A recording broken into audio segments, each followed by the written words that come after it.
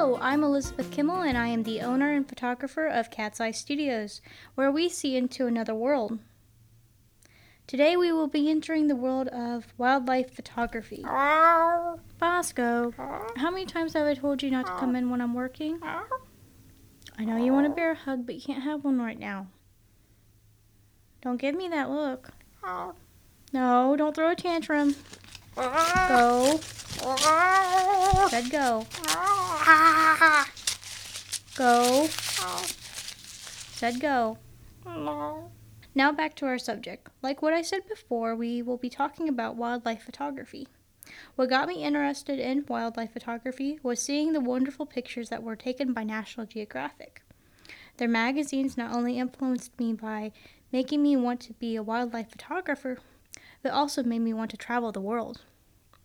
I love photographing animals because of their funny expressions and poses, and you can easily catch them off guard. However, one thing to definitely keep in mind if you do go out anywhere, whether you are familiar with the area or not, make sure you have a map or at least someone with you that knows the area. I myself have gotten lost one too many times. One time was when I was in Glen Helen, our local nature preserve.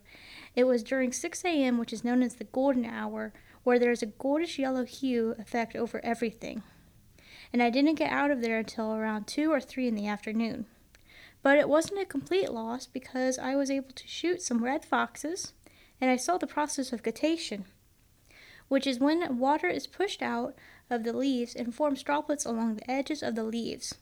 It's really pretty. I recommend anyone that wants to see a unique shot to try that out.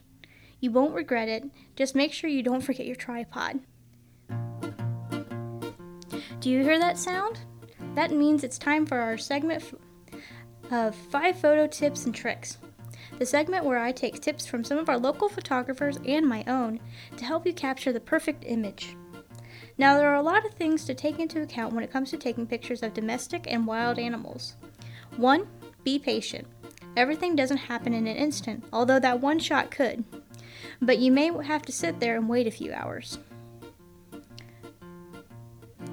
Number 2, have a plastic bottle handy or a few treats. When it comes to some animals, it's sometimes hard to get their attention, so it may be handy to have something that will make a slight noise to get their attention, or just have a treat handy to get them to become comfortable with you.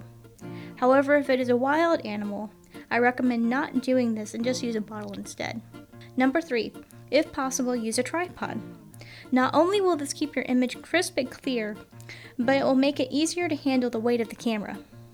Also a note, if you don't have one, you can actually use a branch or a boulder as a stable surface to shoot on. Just make sure your camera is stable, because if you don't, your camera may fall and you might break that lens. And I don't want to be sued. Number 4, avoid flash.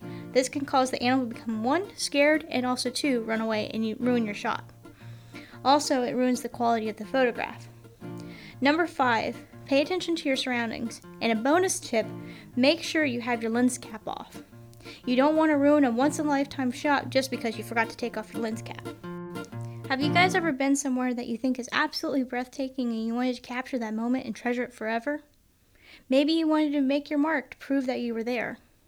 Perhaps that's why I love photography so much, because it helps you keep that memory of that moment in that time.